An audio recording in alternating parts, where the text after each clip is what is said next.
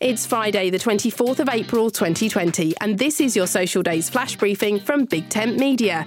On the social calendar today, it's Pig in a Blanket Day, Teach Your Children to Save Day, Firefly Day, Hairball Awareness Day.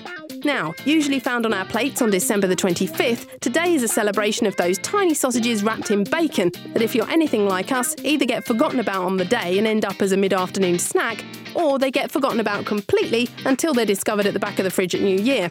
Either way, Pig in a Blanket Day is here to remind us that we don't have to wait until Christmas Day to eat a sausage wrapped in something, be it pastry, tortilla or biscuit dough, depending on where you are in the world. And anyway, 8 months today is Christmas Eve after all. My name's Suze Cooper. Make sure you head over to voiceworks.info to sign up for the Friday Flash Briefing.